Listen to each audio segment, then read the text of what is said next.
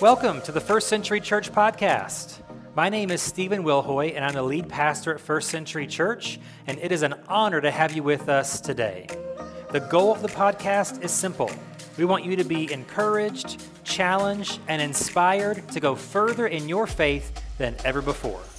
If you'd like more information about the church, you can visit our website, firstcenturykc.com. And if you happen to be in the Kansas City area anytime soon, we'd love to have you join us for one of our live gatherings to connect with you in person. Again, thanks for joining us today, and we hope that you enjoy today's message.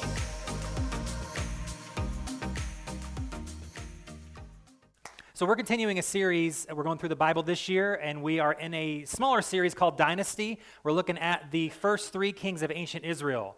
So the last 3 weeks, we have talked about the first two, King Saul, the first king of Israel, and then King David, the second king of Israel. This week and next week, we will focus on King Solomon, who is David's son, the third king of ancient Israel. And we're going to focus on his life a little bit today through his writings. So Solomon is credited with writing 3 books of the Old Testament: Proverbs, Ecclesiastes, and Song of Solomon. So we'll focus on those first two today, Proverbs and Ecclesiastes. Hang with me while I go get something real quick. There's a theme to today. Let me see if I can get it. There's a theme to today, and I want to share it with you. In the words of Mr. T, today we're going to talk about I pity the fool. See if I can get this not stuck. There we go. So, I pity the fool. Did I do that right? Was that good? Okay. For the pictures, okay, everybody get your phones ready. I'll give you 10 seconds to get your phones ready, and I'm not waiting one more second than 10. All right, 5, 4, 3, 2. I pity the fool.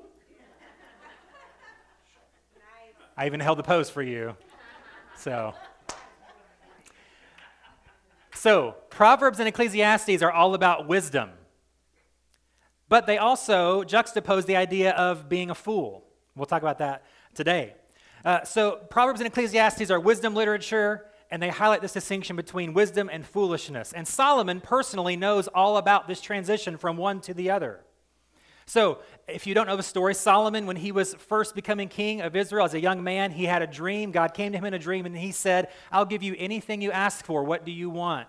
And Solomon could have asked for anything, and he asked for wisdom to lead God's people well. So because God said that he asked for wisdom and not riches and wealth and fame, he was going to give him wisdom and riches and fame on top of that. So Solomon has supernatural wisdom. People, like he has these seminars, and other leaders come to his seminars. Like other leaders and kings and queens will come and see how wise he is and hear his wise teachings and sayings, and he spreads this wisdom all over the region. But also, as we said, he had immense wealth. Let me give you one example of Solomon's immense wealth. So it says, this is in Samuel and also in 1 Chronicles, it tells us that each year, apparently Solomon had these gold mines. So it says each year, Solomon collected 25 tons of gold. I did the math on currently what gold sells for per ounce, and that would mean every year in our today's economy, just in gold alone, every year Solomon would bring in $1.536 trillion. Every year in just gold. Now he owns other things, lots of animals, lots of land, lots of property, lots of other stuff, and just that alone, he's a multi-trillionaire. So lots of wisdom, lots of wealth. However, Solomon in his later years became a fool. He went from wise to fool. We'll talk about that a little bit later. But what he did is he ignored his own advice. Maybe you've done that before. That's like the most foolish thing you can do. It's not just anyone's advice. It's your own advice that you fail to take heed of or headed of. Or if you see The Office, you get that joke. It cost him and it cost the nation of Israel, as we will see when he became a fool. So I think that we can learn something from Solomon's life and his writings in both Proverbs and Ecclesiastes to not be a pitied fool. Okay, I'm not going to wear this the whole time because it would be too distracting. Probably. Huh? Do you want it? Yeah, here. Actually, Proverbs 1 verse 7 talks about wisdom being like a gold chain around your neck. So you are very wise right now. That's a lot of wisdom I just imparted to my wife there. No, it's not chocolate or gold. It's Worst of both. It's neither. I fooled you with my wisdom. So Solomon, wise, but became a fool. So let's look quickly at what a fool is. Let's look at what I would call a biblical definition of a fool. Here is how I think in terms of Scripture. Now, this is not like a verse in the Bible, but the truth of Scripture would tell us a fool is this. A fool is someone, it's culpable blindness to reality that leads to destructive choices with devastating outcomes. That's the definition of foolishness.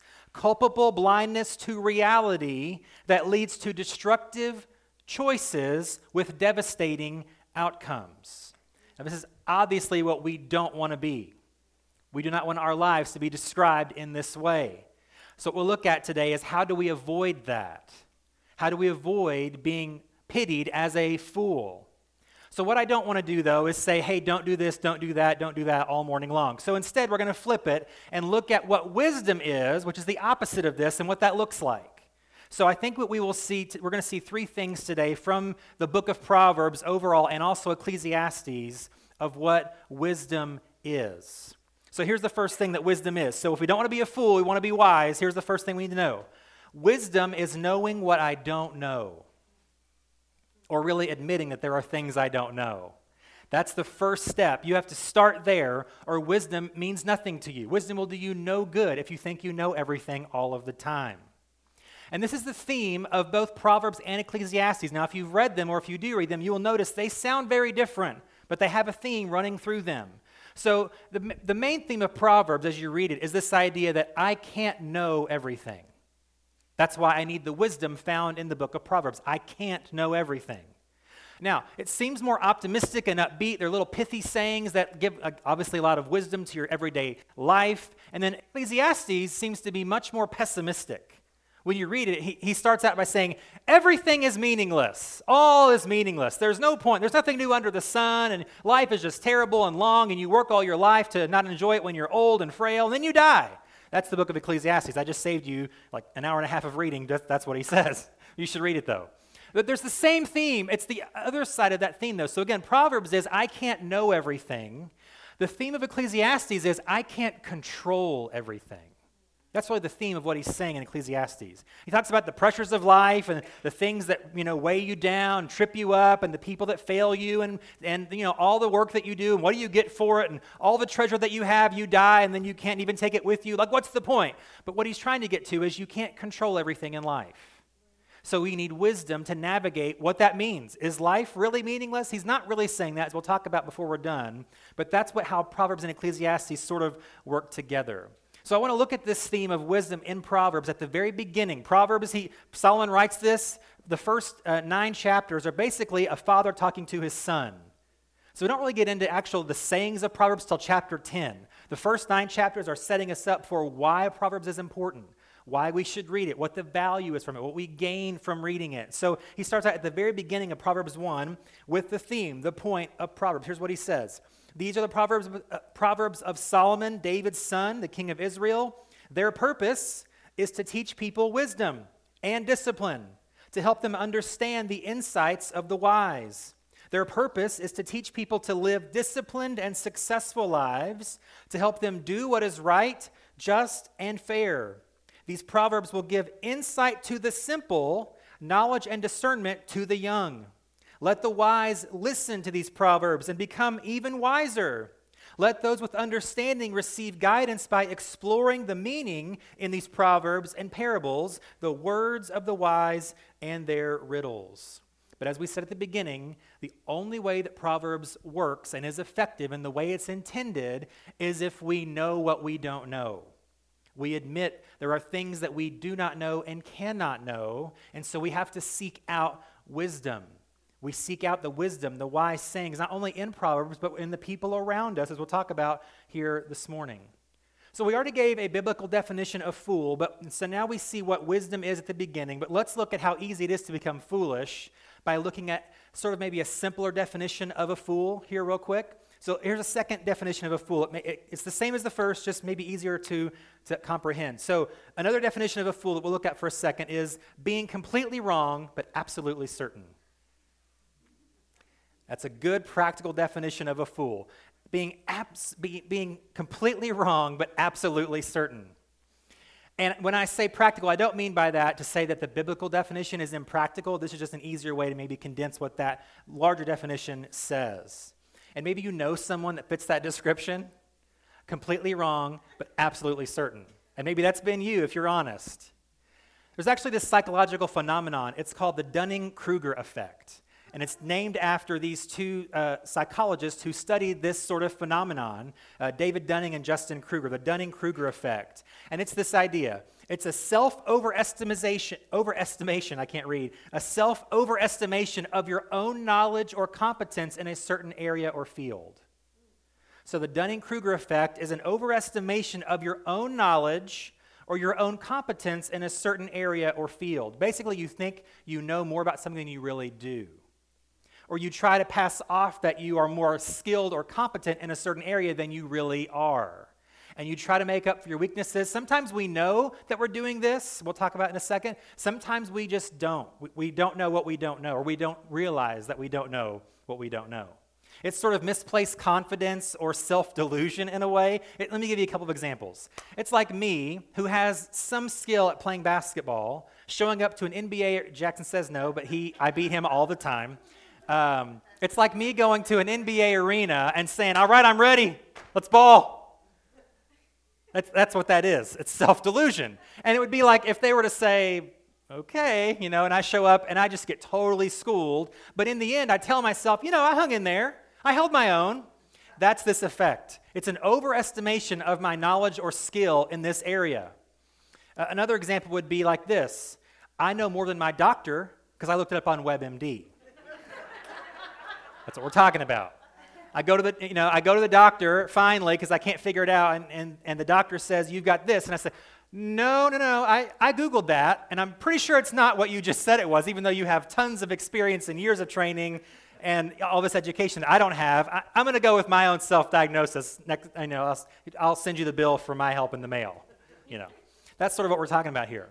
So there was actually a follow-up study. This research is fairly new, but there was a 2018 follow-up study that said the one area in which this happens more often than any is with politics or current events.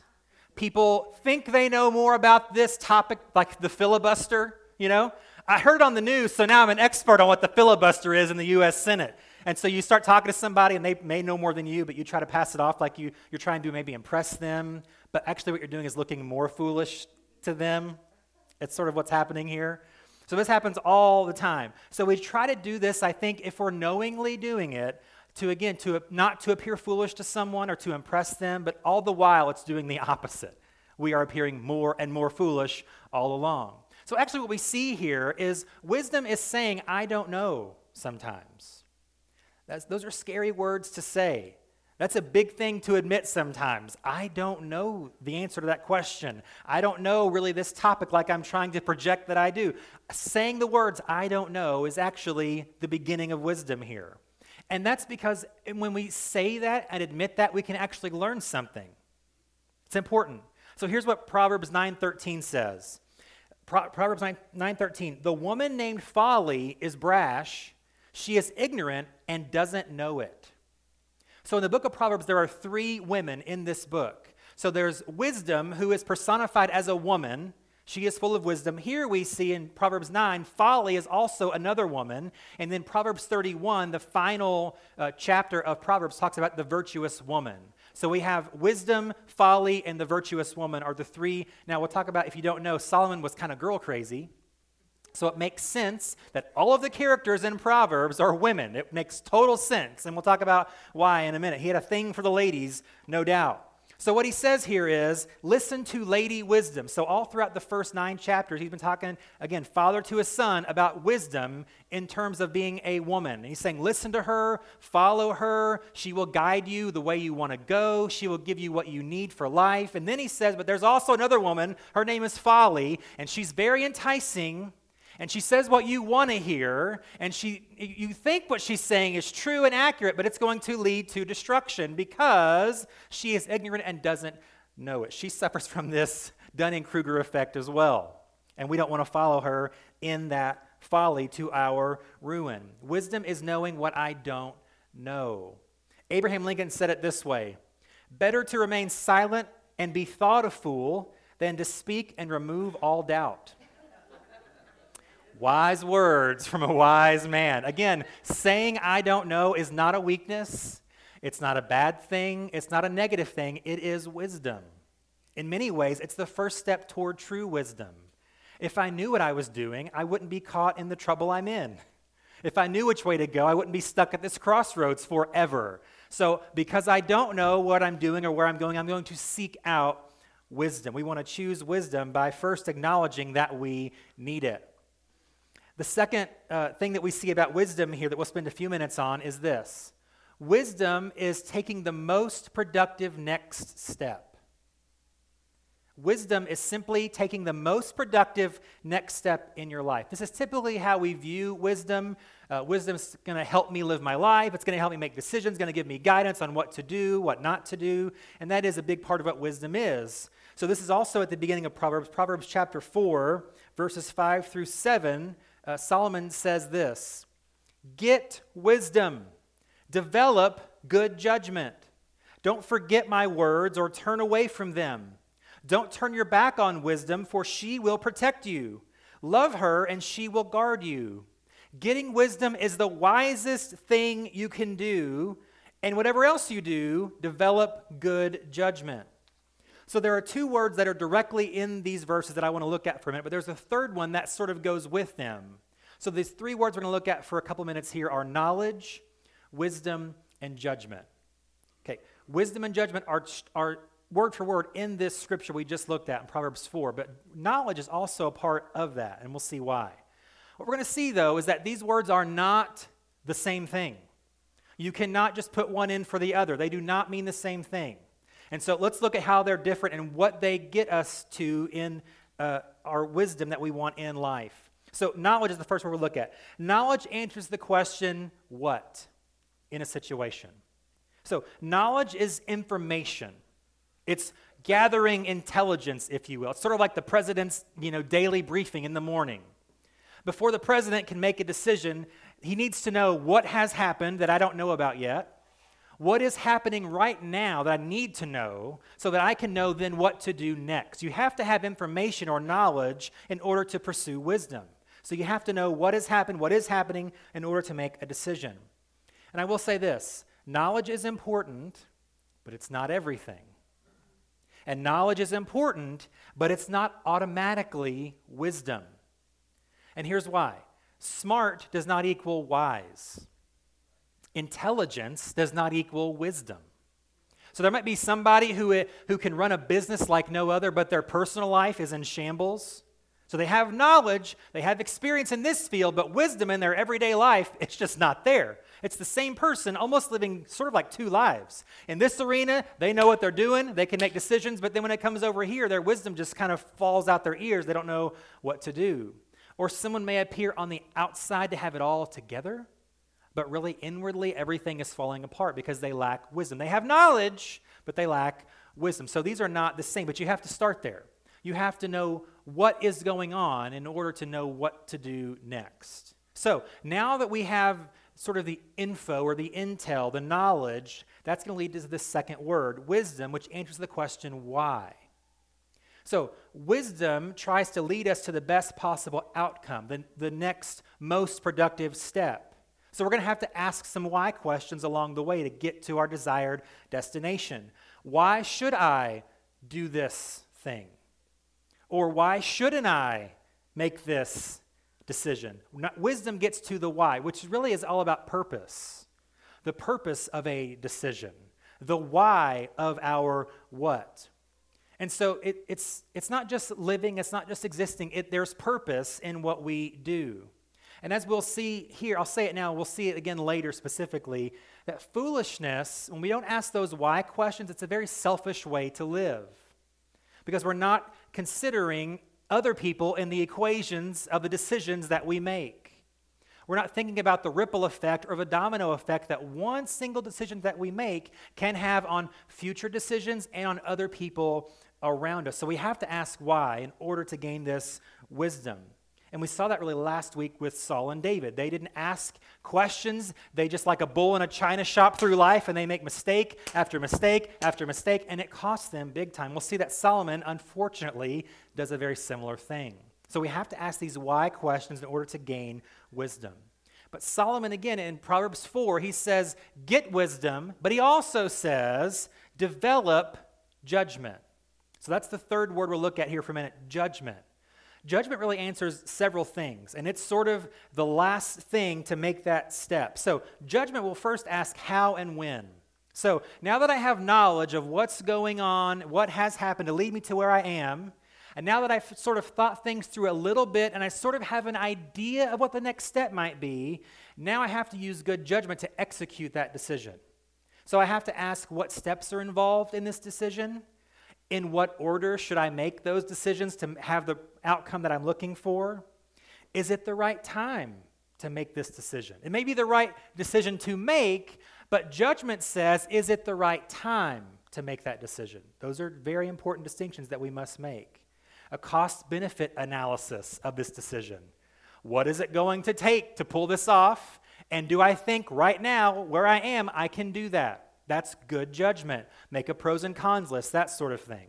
And then based on all of those factors, with our judgment, we will then make a move or wait and then make a move. We'll either take that next step in whatever it is in life, or we will wait with our good judgment until the right time comes to make that move and take that step. There's one other thing, though, that judgment does, and I think it maybe is the most important thing. It's the pulling the trigger part on decision making. Part of a good judgment is having the will to see that through. Having it in your gut, having that courage to say, okay, let's do this thing. Because you can have the best plan, you can have the most thought out plan, you can have the most purposeful plan, you can have all of the charts and graphs and all the reasons why I should do this right now for these people and for the good of all around me. But if you don't actually do it, then we've done nothing. Good plan is only as good as the execution of that plan. And so part of good judgment is the will to do it, to take that step, to take that risk, to do that thing that someone says you can't. Well, my wisdom and judgment says it's go time, so let's go. Let's do this thing. That's part of the judgment that Solomon says that's an important distinction that he makes. He says, get wisdom, right? Seek it out, but he says, develop good judgment. So this is a lifelong process. Sometimes our judgment is better than at other times. Sometimes we have areas of life where we have blind spots, and I'm convincing myself this is the right thing to do, and I've made the charts and the graphs work out to make sense when maybe I fudge the numbers a little bit. Sometimes we can override our good judgment. So we're going to make mistakes. Wisdom does not mean a perfect life. Wisdom does not equal a mistake-free life. We're trying to maybe get there. We're trying to get closer to that, obviously, but there's no guarantees that that's going to happen. There's still unknowns. There are still, like Ecclesiastes says, I can make the best decision with wisdom and good judgment, but there are things I can't control, even if I make the perfect decision. Something that blindsides me 3 weeks later. Well, I thought it was the right thing to do. You were right in doing that, but you can't account for every other thing in the universe. It's going to throw that off.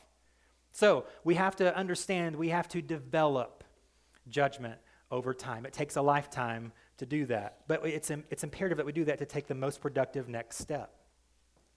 So we know that Solomon had wisdom. He was wise. He was, I guess, the wisest man that ever lived, right? However, at a certain point in his life, as we already alluded to and as we'll see, he stopped developing good judgment, or he suppressed his good judgment. Here, let's read what happened, and then we'll talk about it here for a minute. 1 Kings chapter 11 tells us the life of Solomon, and here's what happens. 1 Kings 11, starting at verse 1. It says, now King Solomon loved many foreign women. Besides Pharaoh's daughter, he married women from Moab, Ammon, Edom, Sidon, and from among the Hittites. The Lord had clearly instructed the people of Israel, you must not marry them because they will turn your hearts to their gods. Yet Solomon insisted on loving them anyway. He lacked judgment.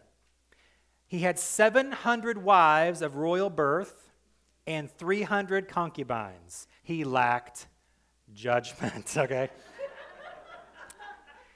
And in fact, they did turn his heart away from the Lord. In Solomon's old age, they turned his heart to worship other gods instead of being completely faithful to the Lord his God, as his father David had been. Skip down to verse number 9, 1 Kings 11, verse 9. The Lord was very angry with Solomon, for his heart had turned away from the Lord, the God of Israel, who had appeared to him twice. He had warned Solomon specifically about worshiping other gods, but Solomon did not listen to the Lord's command. He lacked judgment. So now the Lord said to him, since you have not kept my covenant and have disobeyed my decrees, I will surely tear the kingdom away from you and give it to one of your servants.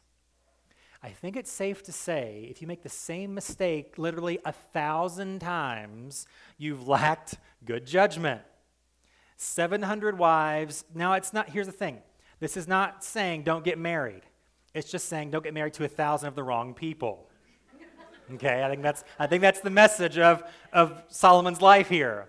Again, Solomon had knowledge. He knew what to do. He had wisdom. He knew why. So God told Israel a long time ago, don't marry these people from foreign countries because they'll turn your hearts to their foreign gods.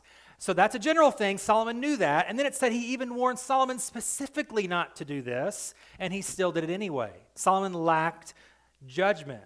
And it's this last part. He didn't possess the will to do what he knew was the right, wise thing to do. He had the knowledge and the wisdom, but he lacked the will to make the right move or to stop making the wrong move.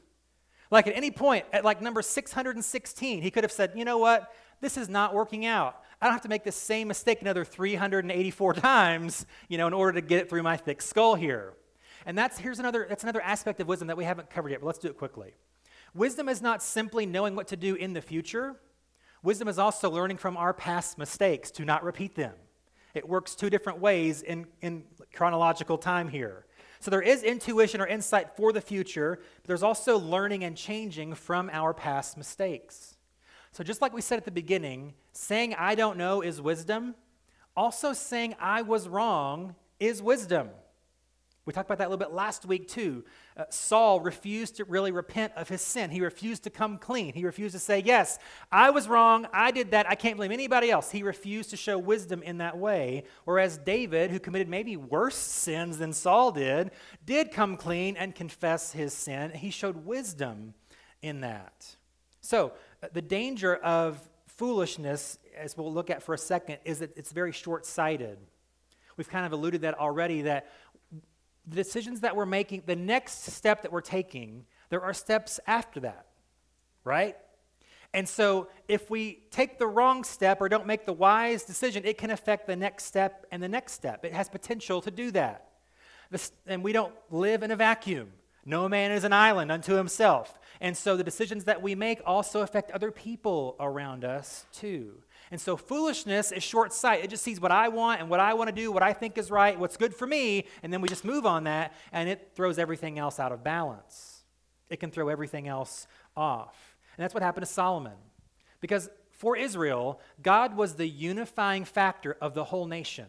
He was the one thing that kept them together. He is literally the glue of this nation. They were nothing before he chose them to be his people. He is the reason they are who they are. And so when Solomon rejects that throws everything off.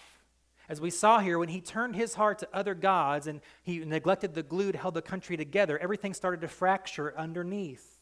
And then when Solomon receives this warning, I'm going to choose someone to overthrow the whole kingdom, that's what happens pretty soon after. Like literally, this is 1 Kings 11, the same chapter, at the end of chapter 11, Solomon hires this new young startup guy to basically lead his building project.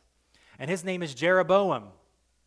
And so Jeroboam's doing his thing, working for the king, everything is great. And then all of a sudden he gets a prophecy saying, hey, you are the guy who's going to lead the rebellion and split this kingdom in half. And he kind of keeps that to himself. He's not going to go spreading that news around, But Solomon sort of catches something. He puts two and two together, and he tries to kill Jeroboam. So he runs and flees out of the country. So soon after, Solomon dies, and his son Rehoboam, I know, weird names, they're the same, it's confusing. Rehoboam, the son of Solomon, becomes the king. And when he becomes king, and when Jeroboam's in Egypt and he hears that Solomon's dead, he comes back, and basically leads a workers' strike. He starts a union in Israel, and they say, hey, we're not going to work, and we're going to rebel, and we're going to overthrow the government. And so here's what his son does. His son makes a critical error. And here's the third thing that we'll look at today. The third part of wisdom is asking for help. So here's what his son did not do. He did not ask for the right help. So Rehoboam, the son of Solomon, the fourth king of Israel, he's got this problem on his hands. He's got a big issue he can't figure out. And so he asks first his dad's advisory board. Hey, what should I do? They're the old guard. They've been there, done that. They've seen everything. They have been through a lot together. And they say, give the people a break. Your dad worked them nearly to death building this temple for God. Give them a break. Give them like an extra week of vacation. Like renegotiate the contract. Do whatever you have to do to kind of appease them, settle things down. Well, he didn't like that advice very well. So he went to his buds who have no wisdom, who have no experience, who have never done anything in their lives, right? And he asked them, what should I do? And of course, being the geniuses that they are, they say, work them even harder. It's like, that doesn't sound like it's going to work very well. And it did not work very well. Solomon went with his buddy's advice over the wisdom of his father's advisors, and it led to an actual revolt. The people said, we are not doing that. We're not working for you. We don't approve of what you're doing. And so they rebelled. And so what God had told Solomon came true. This servant ended up leading a rebellion that split the kingdom of Israel in half, north and south, into a literal civil war.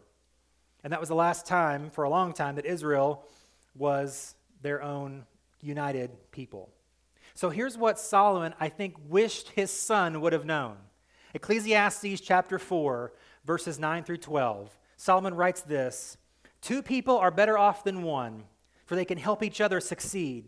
If one person falls, the other can reach out and help. But someone who falls alone is in real trouble. Likewise, 2 people lying close together can keep each other warm, but how can one be warm alone?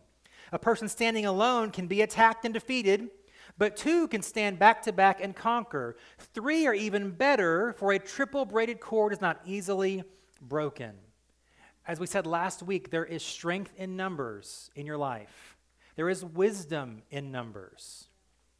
Decisions that we face can be very heavy, but if we have a team around us, we can lift those heavy things together.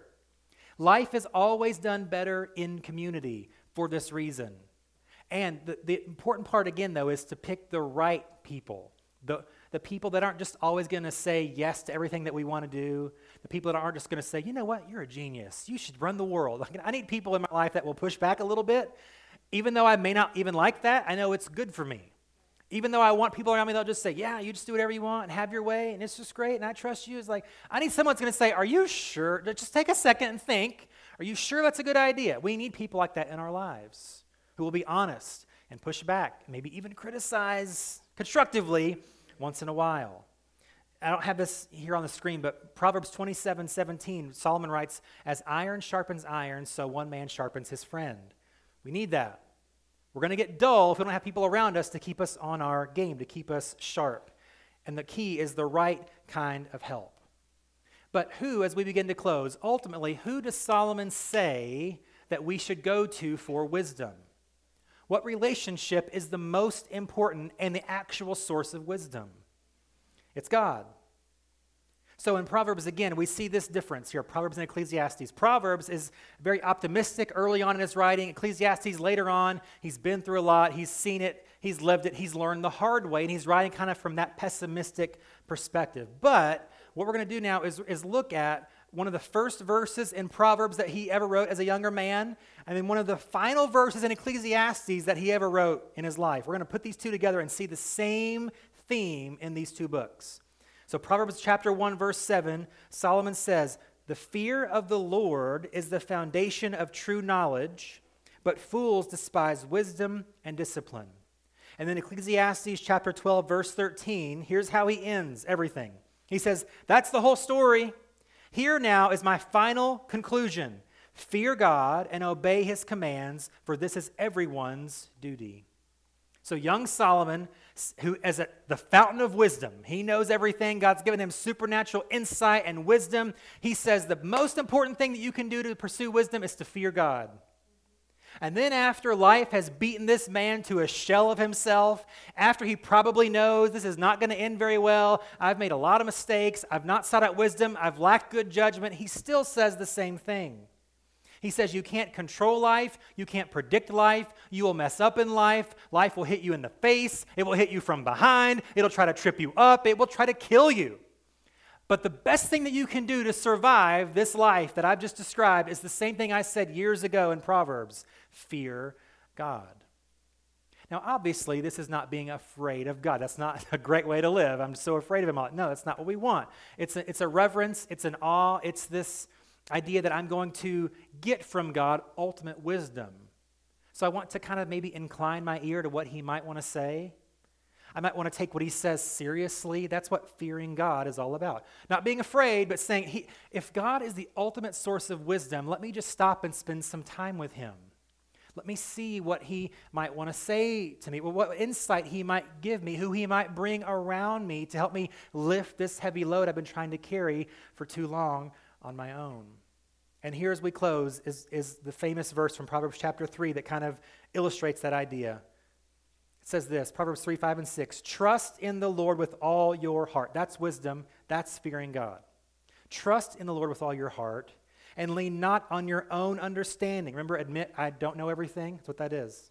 In all your ways, submit to him, fearing him, and he will make your paths straight. Let me read that again. Trust in the Lord with all your heart and lean not on your own understanding. In all your ways, submit to him, and he will make your paths straight. Now again, don't be confused by this. This is not guaranteeing an easy life. It says straight path. Well, yeah, the straight path may have roadblocks in it from time to time. There may be thistles and bushes that cloud the way. It's straight, but it's not always the easiest way, but it's the best way because God's leading us in that through his wisdom. He's the source of wisdom. He's not guaranteeing a perfect life or an easy life, but he's guaranteeing through that imperfect life and that difficult life, he gets us through that. He directs us through that difficult life as our true, ultimate, lasting source of wisdom. So that's who we should rely on primarily to guide us in life. So I don't know about you, but I don't want to be pitied as a fool. I don't want Mr. T to point his finger in my face and be talking to me when he says that. So I want to do all that I can. I want all of us to do all that we can to live in, to live under, and to live by God's perfect wisdom. Let's pray. God, I pray today that you would help us to not be fools, but to seek wisdom. I pray that as we just read, we would not rely on our own understanding, but that we would trust you and we would acknowledge you in all of our ways. That's the key to wisdom. That's the key to wisdom. God, may our lives be full of listening and learning, maybe listening more than talking sometimes in order to learn. Help us to live that life of humility to gain wisdom. And God, help us over time to develop this good judgment. We will make mistakes. We will drop the ball. We will read things wrong sometimes. We will act out of impulse sometimes. We have to develop good judgment. And your Holy Spirit helps us in that process. He strengthens us in that process. And not only does he do that, but God, I pray that you'd bring people around us to make us wiser people. Help us to seek out those people, those contacts that we need, that we know are sources of wisdom, that we wouldn't run and hide from them out of fear of, they know more than me, it's intimidating, and I'm scared to ask for help, or I want to appear, smarter than I am or more skilled than I am. Let's just get over that and say, God, no, bring those people that are going to sharpen me and make me better and help to develop that good judgment so I can find wisdom more easily, more often. God, help us to live this well-rounded life of wisdom, to live in your world, your way, the way of wisdom. And as we do that, it'll bring flourishing to us and to others, and ultimately it'll bring glory to you. Help us to bring people who are not seen as fools, but people who bring glory to you through living this life of growing in wisdom. I pray you'd impart that wisdom to all of us here today, that even as we leave today and go throughout our week this week, we would sense your wisdom, helping us, guiding us, leading us, kind of prodding and pushing us in the right direction, making our path straight, to know that we are on the right path because we're following ultimate wisdom. And I thank you for that wisdom that you promised to provide for us. In Jesus' name, amen. Amen.